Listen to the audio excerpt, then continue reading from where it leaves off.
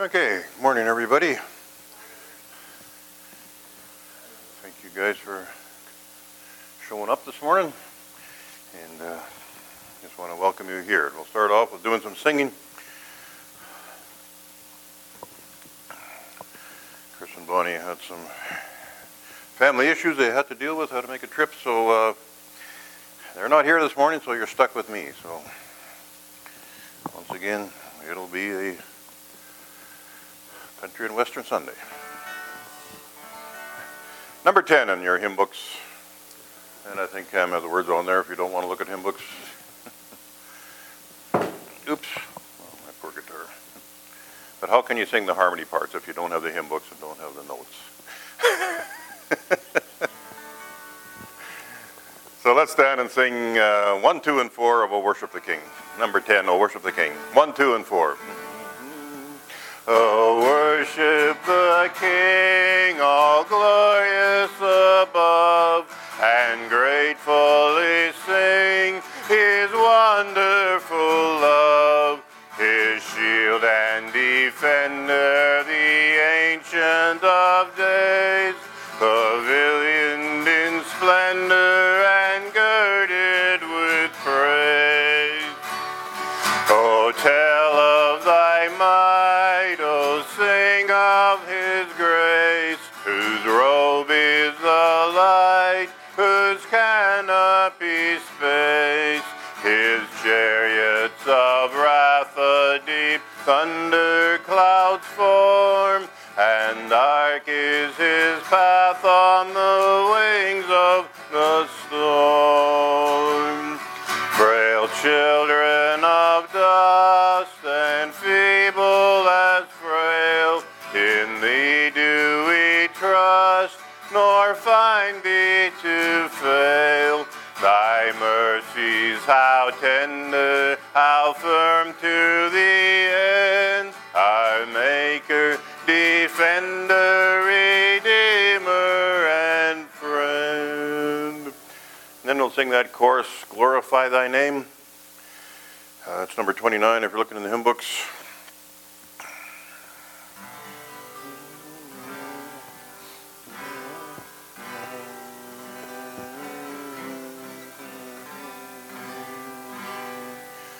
Father, we love you, we worship and adore you.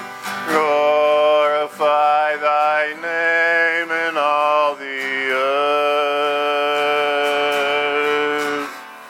Glorify thy name. Glorify thy name. Glorify thy name in all the earth. Jesus, we love you, we worship and adore you. Glorify thy name in all the earth. Glorify thy name. Glorify thy name. Glorify thy name in all the earth. Spirit, we love you, we worship and adore you. Glorify thy name in all the earth. Glorify thy name. Glorify thy name. Glorify thy name in all the earth. Thanks. You may be seated.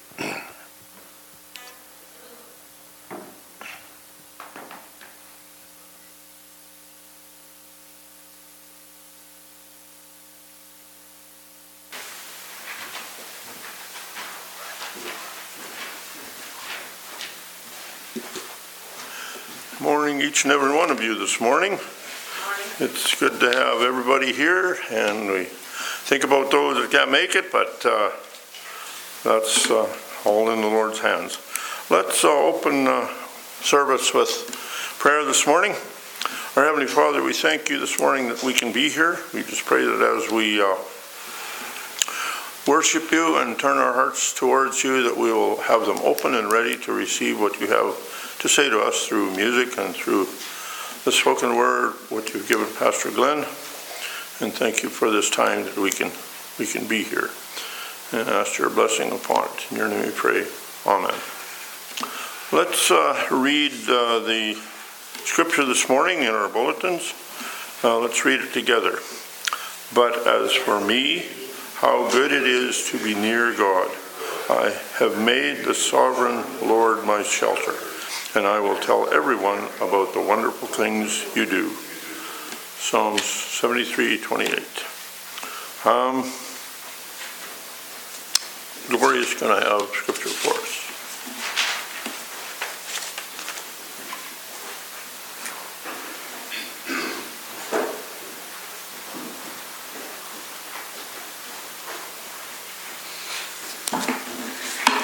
Scripture reading today is Psalm 8. Lord our God, how majestic is your name in all the earth. You have set your glory in the heavens through the praise of children and infants. You have established a stronghold against your enemies to silence the foe and the avenger.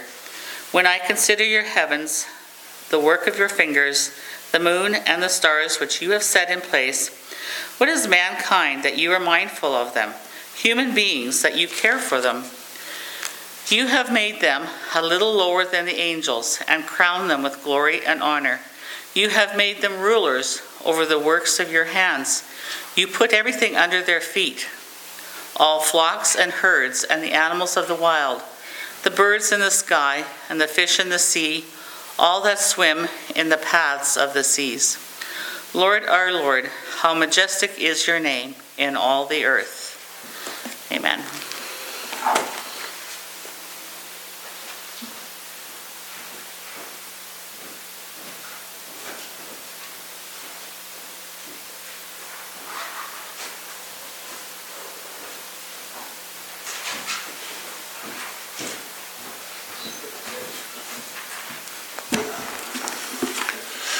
Thanks, Gloria. And let's just pray again as we always do before the sermon, and just focus our attention on God and focus our thoughts on Him, and focus, or just ask God and open our hearts to what God has to say. So, Lord God, we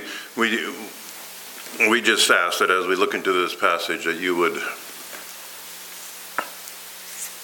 take it and you would speak to us. And Lord, I just pray that all of us, as we are bowed in your presence and bowed before you in prayer, would just make that conscious decision to just open our hearts, open our minds to what it is you're saying here, and what this psalm is saying to us, and what it means for us in our personal lives as we live it. And Lord, I pray that as we do that, you would feed us, you would teach us, you would challenge us, and may we go away from here closer to you and strong in our faith because of what you told us here this morning. We pray this in Jesus' name. Amen.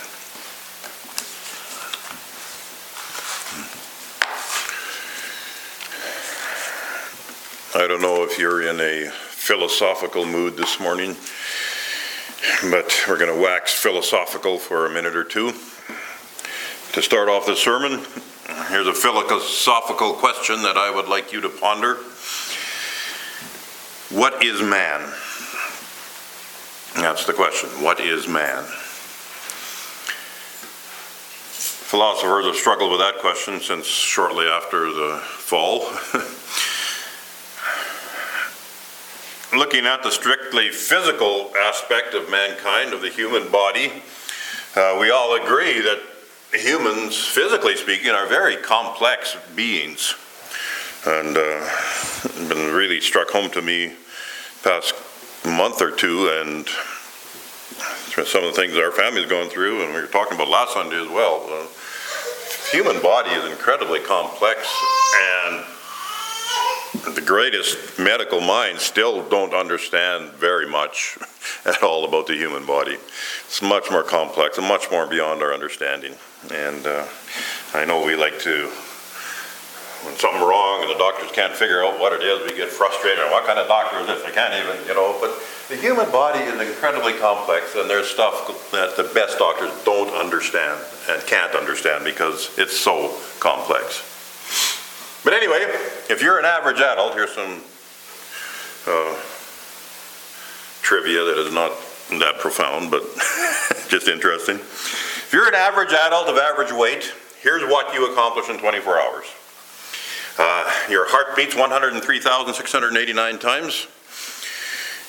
Your blood travels 168 million miles. That's what it said. I couldn't believe it either when I read that. 168 million? Really? That's what it said. You breathe 23,040 times. You inhale 438 cubic feet of air. You eat 3¼ pounds of food a day. This is the average adult I'm talking. Some are much above average. You drink 2.9 quarts of liquids. You lose 7/8 of a pound of waste. You speak 4,800 words. Again, some are way above average. You move 750 muscles. Your nails grow 0.000046 of an inch. Your hair grows 0.01714 of an inch. And average adult. Yeah, right. I'm below average. You exercise 7 million brain cells. And some are very much under average. Maybe, I don't know. The things that mankind has accomplished are incredible. Look at the inventions that have happened over the years.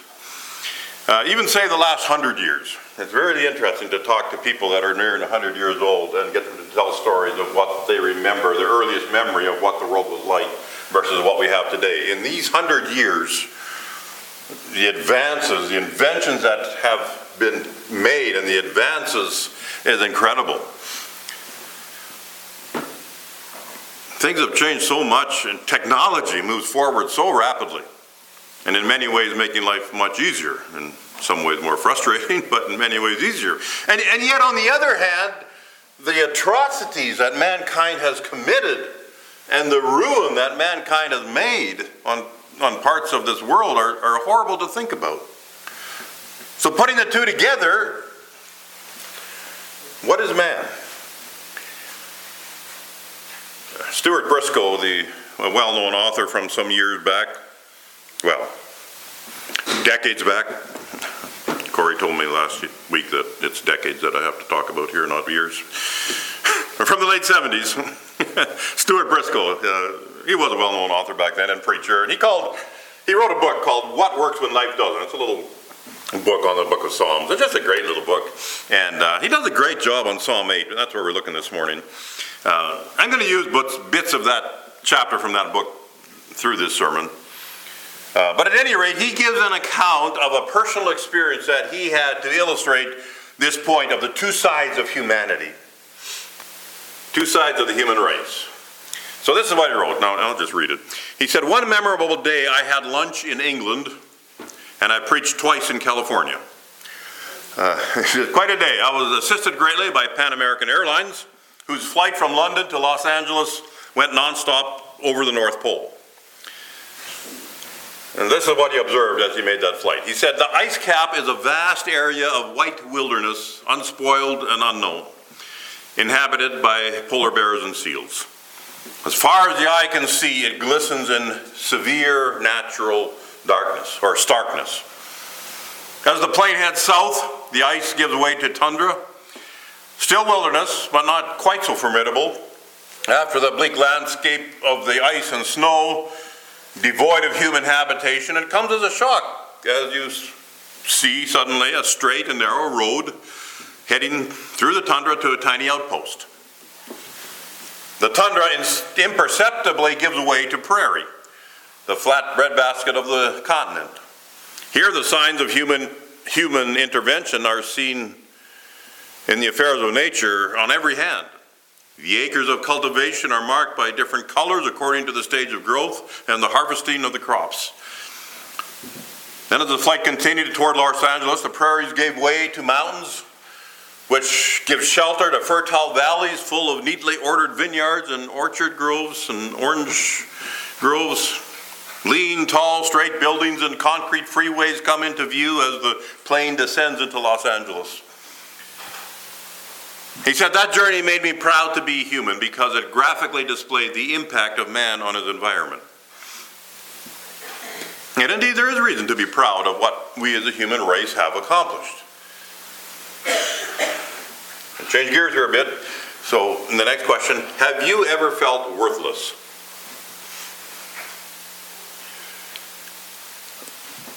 And we're honest, I think probably 100% of us would say yes, we have felt that at times.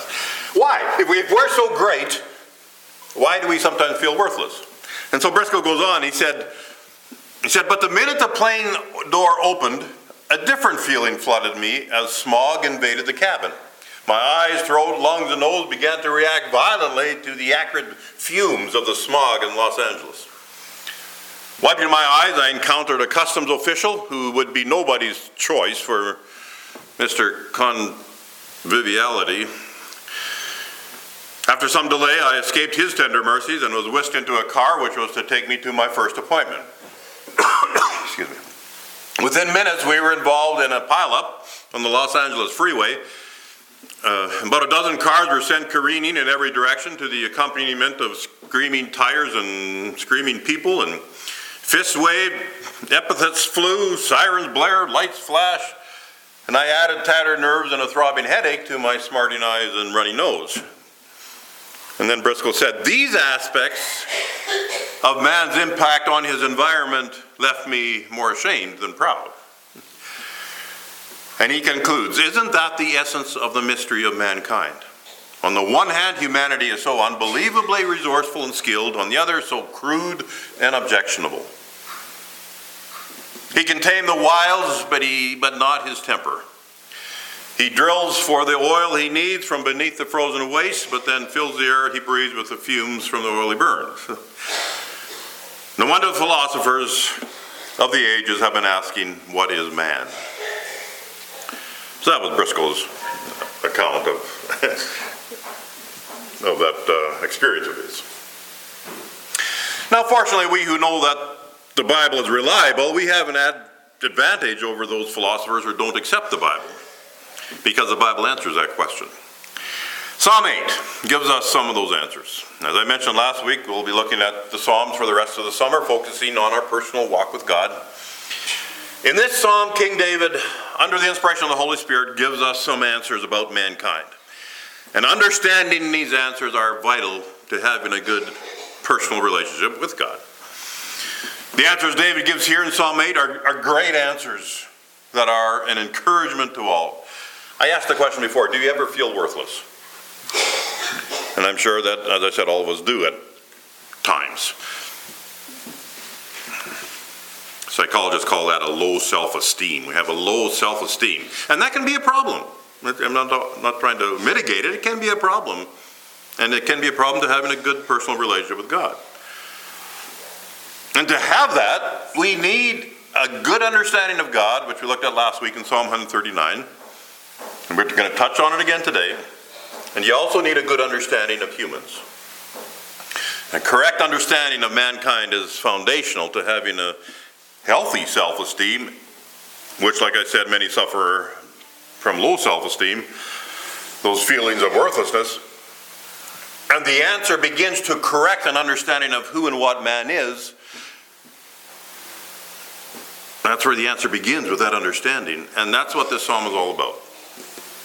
And having that set straight in our minds helps us greatly in our own personal relationship with God.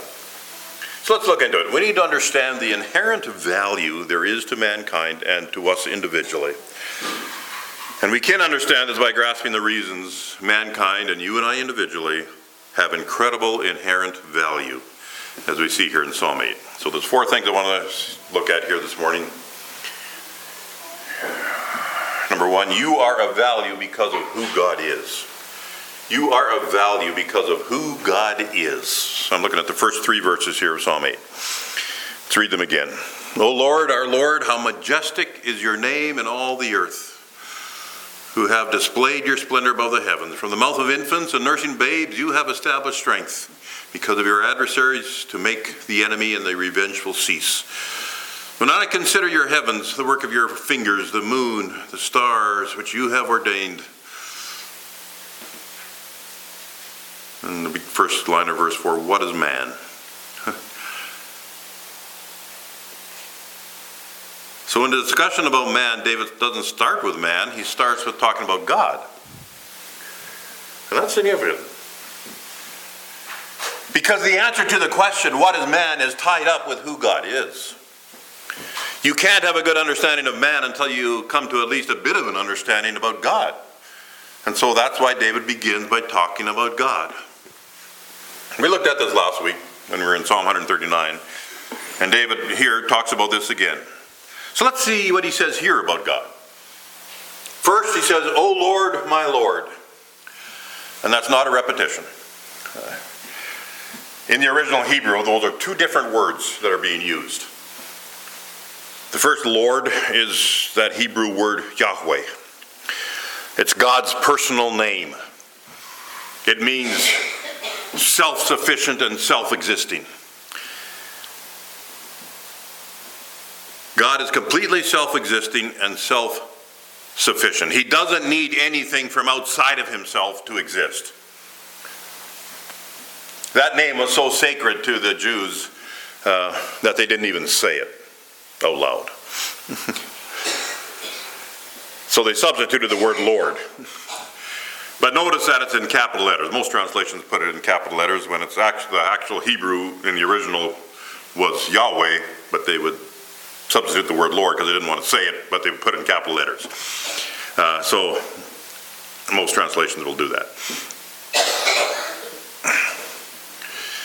The second Lord there is Adon, or Adon, I'm not sure how to pronounce it, but it means master.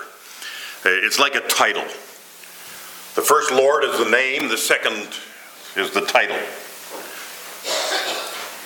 So it's kind of like me saying, oh, Gloria, my wife. Or, oh, Ethan, my friend, or, that kind of thing. So right here we are told something about God. He is self-existing and self-sufficient, and he's our master. This is in contrast to man, isn't it? We are not self-existing. We do need things from outside of ourselves to exist. We're not self-sufficient. We need other things to exist from outside of ourselves, but not God. Going on. How majestic is your name. The name of God is majestic in all the earth.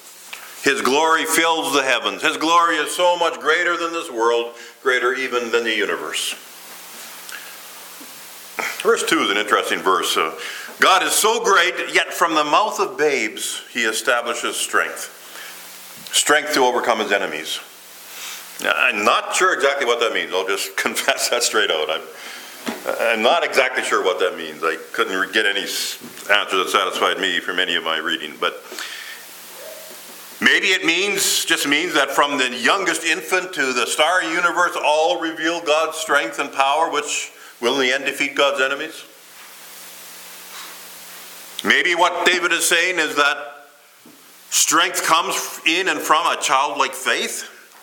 Just simply accepting God for who he is and what he is, even though we don't fully understand, just like a baby would, just like a child would. And that faith is where strength that overcomes enemies comes from. That could be the meaning. I'll leave that for you to chew on. But anyway, in verse 3, David talks about the heavens, the work of God's hands. And it was his consideration of the heavens that made him wonder about man. As we're going to see. David describes the heavens as the work of God's fingers, the moon and the stars as things which God has ordained. And from his consideration of the moon and the stars and the heavens and the vastness and the glory of that, he was moved to the question, what is man? And when you stop and consider the heavens, you have to stand in awe and wonder of God. I'm going to give you some more figures here. They're not recent ones. Astronomers are constantly discovering new things, so they're not totally up to date. But from the figures I have, the Milky Way galaxy, our disc-shaped galaxy that we belong to, that our sun belongs to, is a family of more than 100 billion stars. And scientists say there may be as many as 100 billion other galaxies in the universe. But they're discovering more all the time. The more powerful telescopes they invent, the more they see. And they believe that billions of these galaxies, billion stars, may have hundreds of millions of planets, like our Earth. That's what they believe. God's creation from a one-sentence command. One-sentence command. William Beebe was a man who had an extensive knowledge of nature, and he had much in common with his friend Theodore Roosevelt, who also loved nature and loved exploring. And after a visit at Sagmar Hill, Beebe recalled he and the president would go out and see who could be the first to locate the Andromeda galaxy in the constellation Pegasus. And then, gazing at that tiny little smudge of distant starlight, one of them would say, "That's the spiral galaxy Andromeda. It is as large as our Milky Way.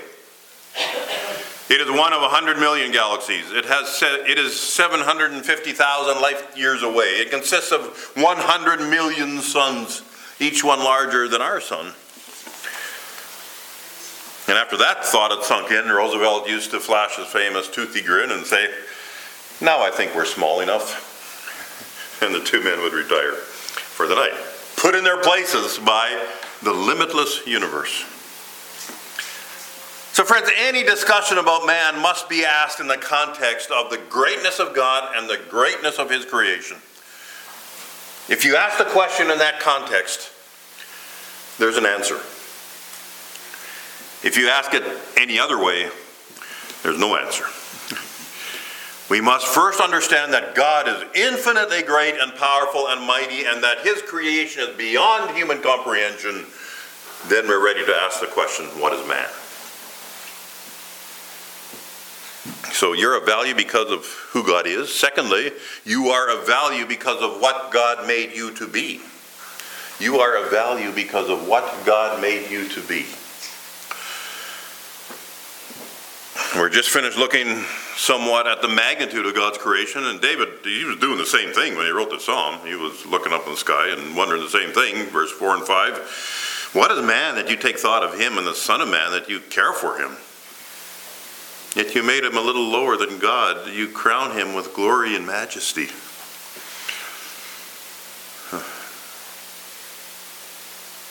The universe is so great. What is man? And yet you made him just a little lower than God. You know, atheists and skeptics use this very thing to argue against God. The universe is so vast. There are so many galaxies and stars and planets. Many of them much bigger than our sun and our planet.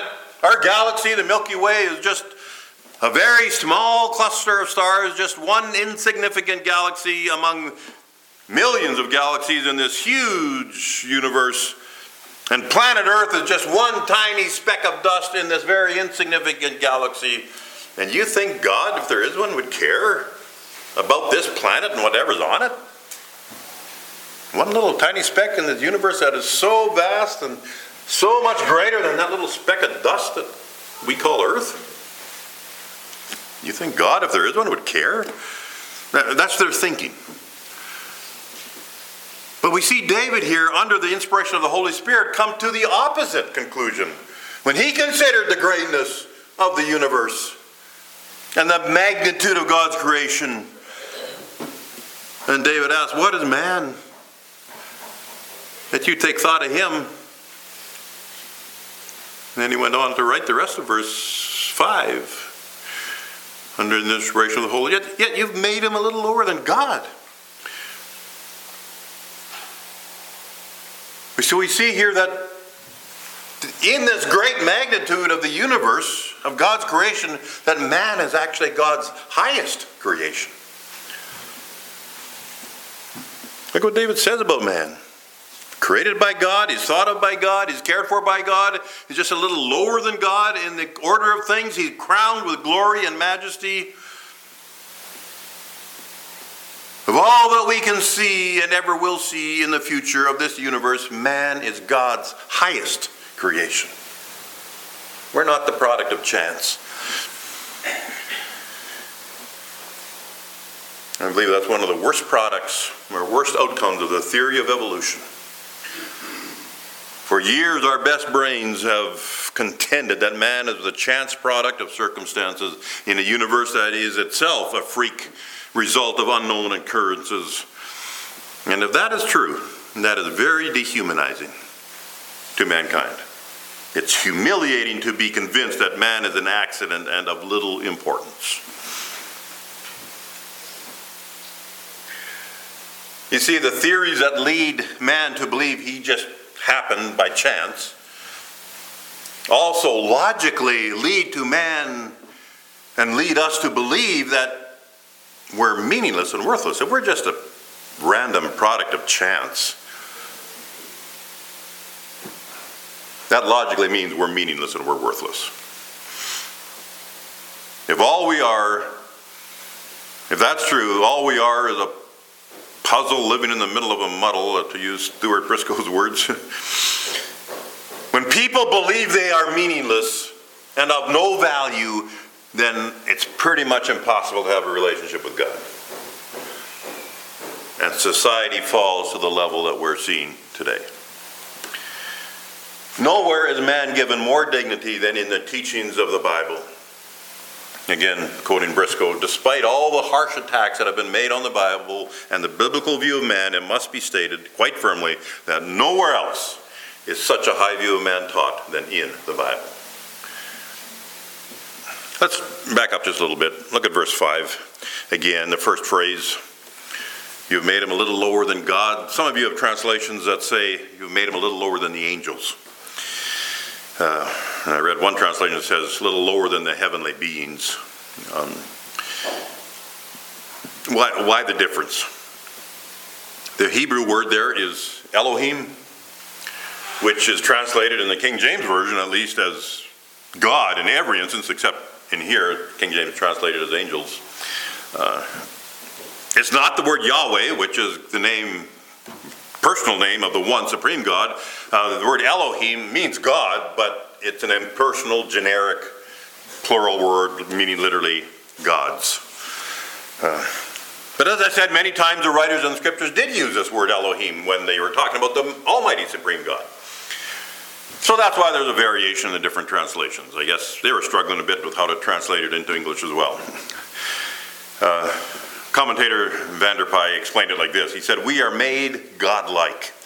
God intends us to reflect his character and his goodness. And of course he's talking about us being created in the image of God. And that makes a lot of sense. So friends, stop and think about this for a while. Creation is such a vast, incomprehensible thing. How can you in your mind imagine or picture something 750,000 light years away? So far that it takes a beam of light 750,000 years to get there. And there are objects in our universe that are much further away than that, according to the figures scientists give us. And yet in it all, you and I are the greatest of all God's creation. We are stamped with the image of God. God takes special care and thought of us as humans. If and when you are struggling with feelings of worthlessness, stop and remind yourself about this. Go out at night and look up into the heavens. Lay on your back and just look up at the stars.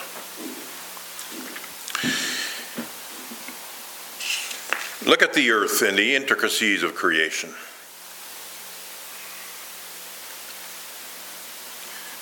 And know in your heart that you are not looking at anything that is greater in God's eyes than you are. You are higher, you are more valuable, a more valuable creation of God than anything you're looking at. God takes special thought of you above anything else in creation. You, as a human being, are crowned with glory and majesty in comparison to the rest of creation. As the latest pictures come in from the telescopes, and they ooh and ah, the beauty and the wonder of it all, and how great that is, and just amazing. And you, as a human being, are crowned with glory and majesty, much more in comparison with the rest of creation. I find it interesting to look at the creation account back in Genesis chapter 1. And I want to turn there. This is interesting to see. Genesis chapter 1. Verses 16 and 19 tell us that the sun and the moon was made on the fourth day. God made the two great lights, the greater light to govern the day and the lesser light to govern the night. He made the stars also. God placed them in the expanse of the heavens to give light on the earth, to govern the day and the night, to separate the light from the darkness. And God saw that it was good, and there was evening, there was morning, a fourth day. So on the fourth day, God created all this.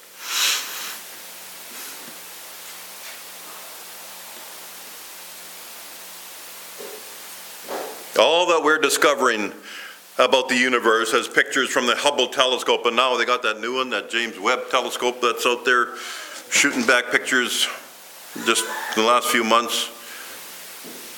All that they're discovering, all the pictures they're seeing in God's creation, it's listed in verse 16 almost as an afterthought. Oh yeah, and he made all that stuff too. It's almost the way it reads there in verse 16. And compare that with the account of the creation of the first man, where God takes 5 verses to explain that, verses 26 to 30. Won't take time to read it, but you can read it, verses 26 to 30. God took 5 verses to explain about the creation of the first man. And then you go over to chapter 2, verses 21 and 22. He again gives further detail about how he created the first woman.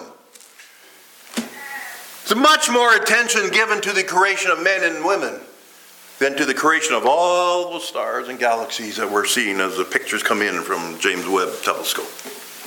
Yeah, he made them too. Verse 16 says, remember that, friend.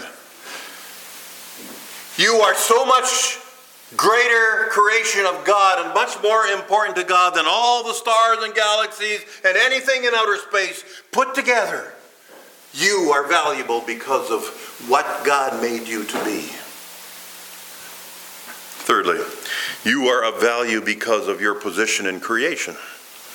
Verses 6 through 8. You made him to rule over the works of your hands, and have put him all things under his feet, sheep and oxen, beasts of the field, the birds of the heavens, the fish of the sea, whatever passes through the paths of the sea.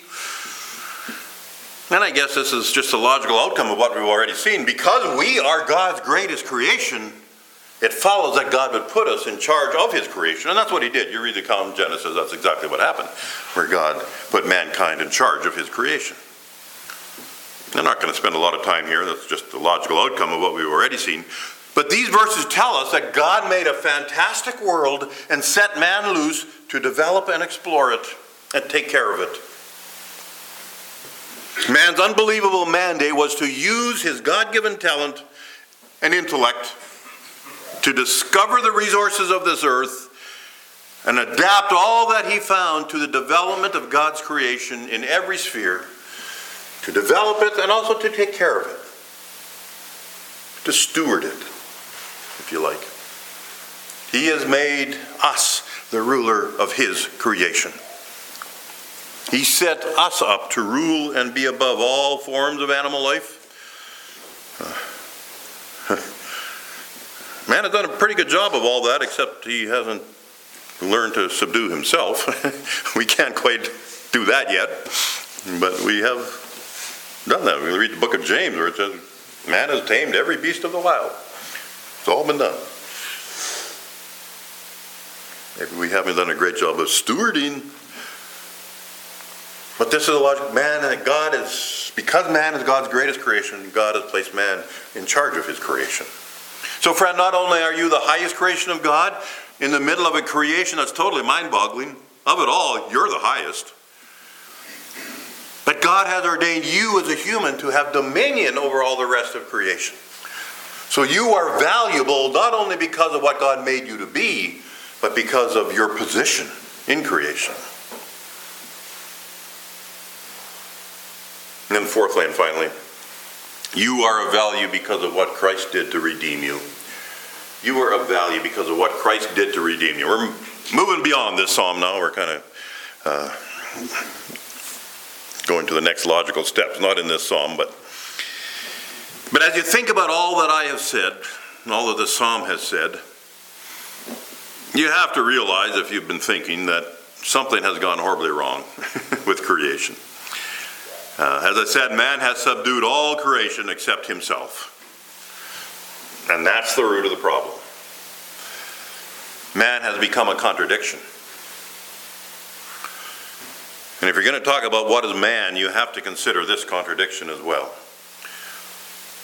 Someone has said that without man, this world would be infinitely better and infinitely worse.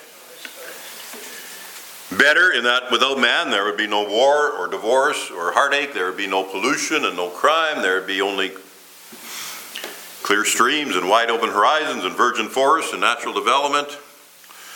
With their observation, I may question some of that a little bit, but without man, there would be no...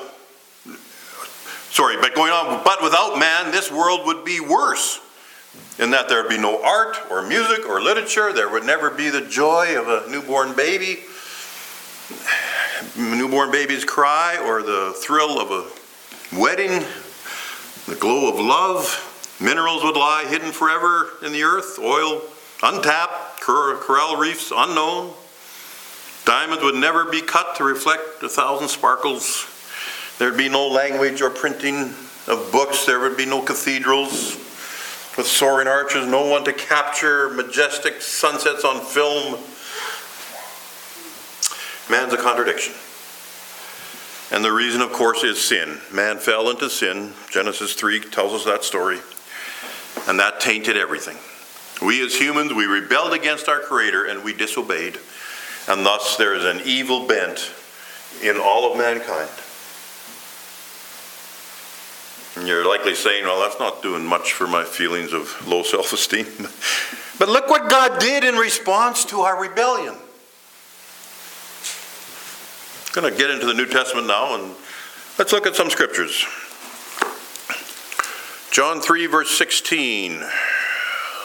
First one who can recite it gets a chocolate bar.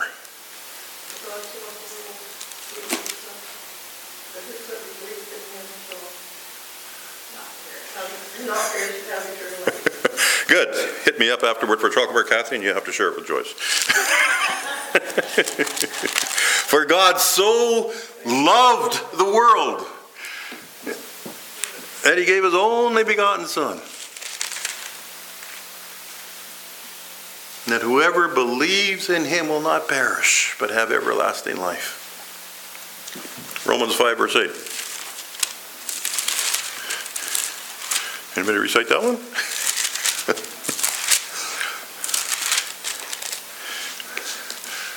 As soon as I start saying it, you'll know it. But God demonstrates his own love toward us in this: while we were yet sinners, Christ died for us. He loved us and valued us so highly that he died to redeem us. Hebrews chapter 2, verse 9.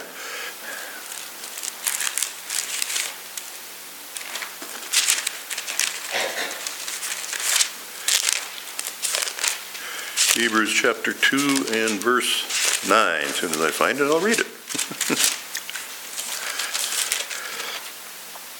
You have loved righteousness and hated lawlessness. Therefore God, your God, has anointed you with the oil of gladness. Sorry, that's chapter 1. Chapter 2, verse 9. But we do see him who was made a little lower than the angels, namely Jesus, because of the suffering of death, crowned with glory and honor, so that by the grace of God he might taste death for everyone. So this verse is the ultimate fulfillment of Psalm 8, verse 2, or whatever it was, verse 3. Psalm 8, verse 3 Verse 4. Verse 5. Made him a little lower than God. Made him a little lower than the angels. Here, we see him, Jesus, who was made a little lower than the angels. He took on human form so he could die, that he might taste death for everyone. He tasted death for all of us. Why? Down a few verses, 2 verse 14 and 15. Therefore, since the children share in flesh and blood, he himself also partook likewise of the same, that through death he might render powerless him who had the power of death, that is the devil, and might free those who through fear of death were subject to slavery all their lives. He did it to deliver us from the power of evil, that being the devil, deliver us from sin. Then back to Romans chapter 10, verse 9.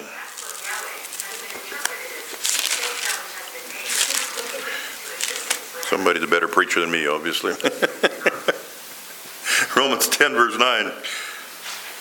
If you confess with your mouth that Jesus is Lord, and believe in your heart that God has raised him from the dead, you will be saved. God delivers all who confess with their mouths and believe in their hearts. And that, friend, gives you a value that is beyond comprehension. God, who is the creator of all and the owner of everything in this universe, gave everything he had, his son Jesus, to redeem you and save you from your evil bent and bring you back into fellowship with him. So that tells us that God values us very highly, that he would be willing to go to the extremes he did. Give his son to become human, to live and be tortured and killed. He'd be willing to go to those extremes in order to bring you back to himself. So friend, no matter how you feel about yourself, God, when he looked at you, he thought that you were worth the price of his son. You are of value, friend, because of what Jesus Christ did to redeem you.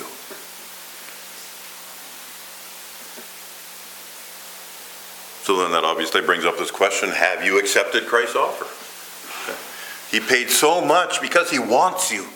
He wants that fellowship with you. He wants that relationship with you. Have you accepted it? I trust all of you here have. I believe you have, but only you know your hearts. I don't. If you haven't, you need to consider that. So therefore we see that there is an inherent value in mankind. There's an inherent value in you because of who God is, because of what God made you to be, because of your position in creation, and because of what Christ did to redeem you. So when those feelings of worthlessness start creeping up in you, remind yourself of these truths. You are of great value. You are worth a price beyond human comprehension. You are the highest creation of Almighty God, and he gave everything to save you. Everything he had to save you. You are extremely worthwhile and valuable. That's what God says. And who are you to argue with God? And God wants a personal relationship with you. Not just humanity in general, with you. Personally, you. And when you understand the greatness of God and you understand how you came into being and you accept Jesus' offer of salvation, then you can have that personal relationship with God where you can talk with him on a personal level. You can discern him speaking to you as you read your Bible and pray. But it's not important. I think it's vital, it's necessary for this understanding, for you to have this understanding, for that to happen.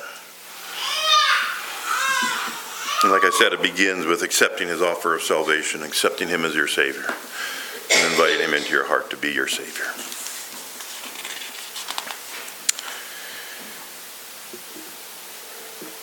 Let's take our time in silence and just allow God to speak to us and plant in our minds these truths from this passage.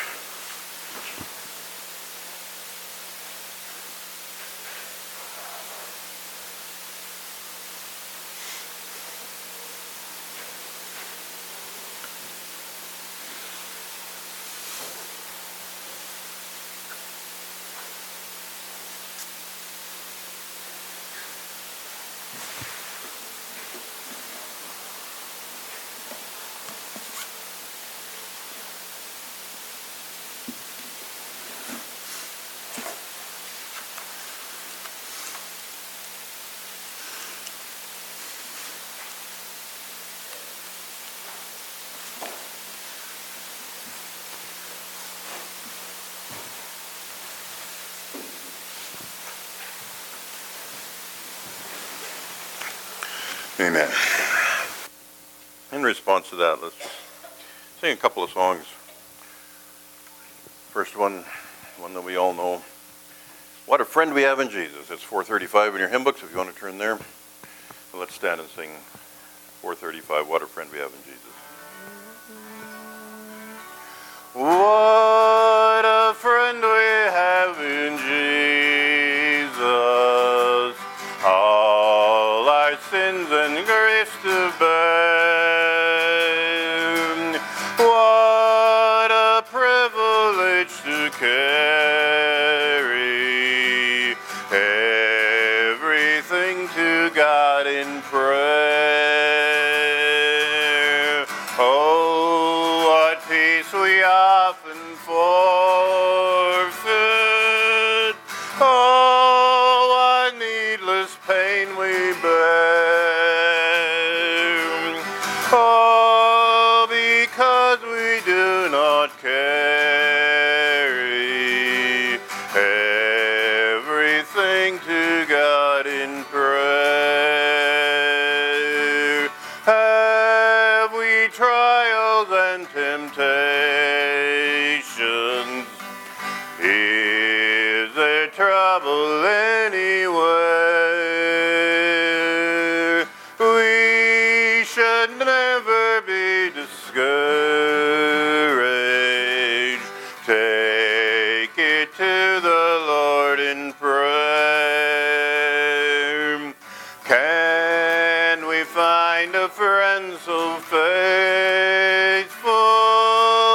who will all our sorrows share? Jesus knows our every weakness. Take it to the Lord in prayer. Are we weak and heavy laden, cumbered with a load of care? Precious Savior, still our refuge. Take it to the Lord in prayer. Do thy friends despise, forsake thee? Take it to the Lord in prayer. In his arms he'll take and shield thee. Thou wilt find a solace there. And back to 210 in your hymn books, if you're following, it's Jesus Paid It All. It's usually more of a communion hymn. We do at communion time, but just looking at the songs they follow up the sermon on, this seemed to fit. And besides, it was one I could play on the guitar.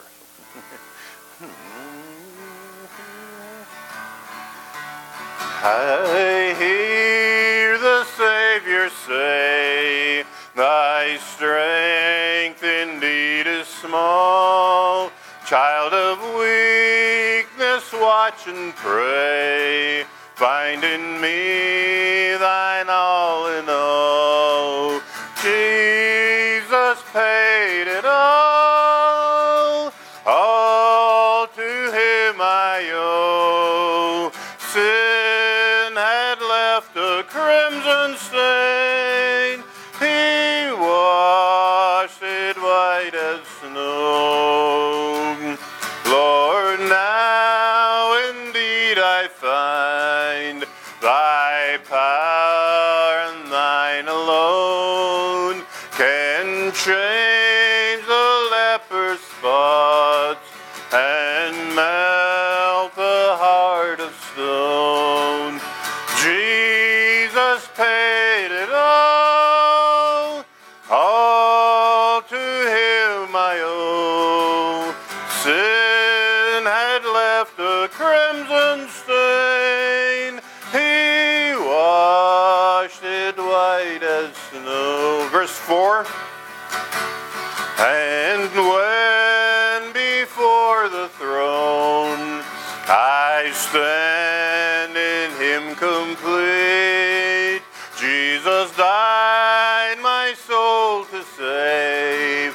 My lips shall still repeat. Jesus paid it all to him I owe.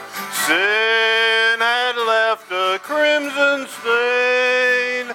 He washed it white as snow. Thanks, you may be seated.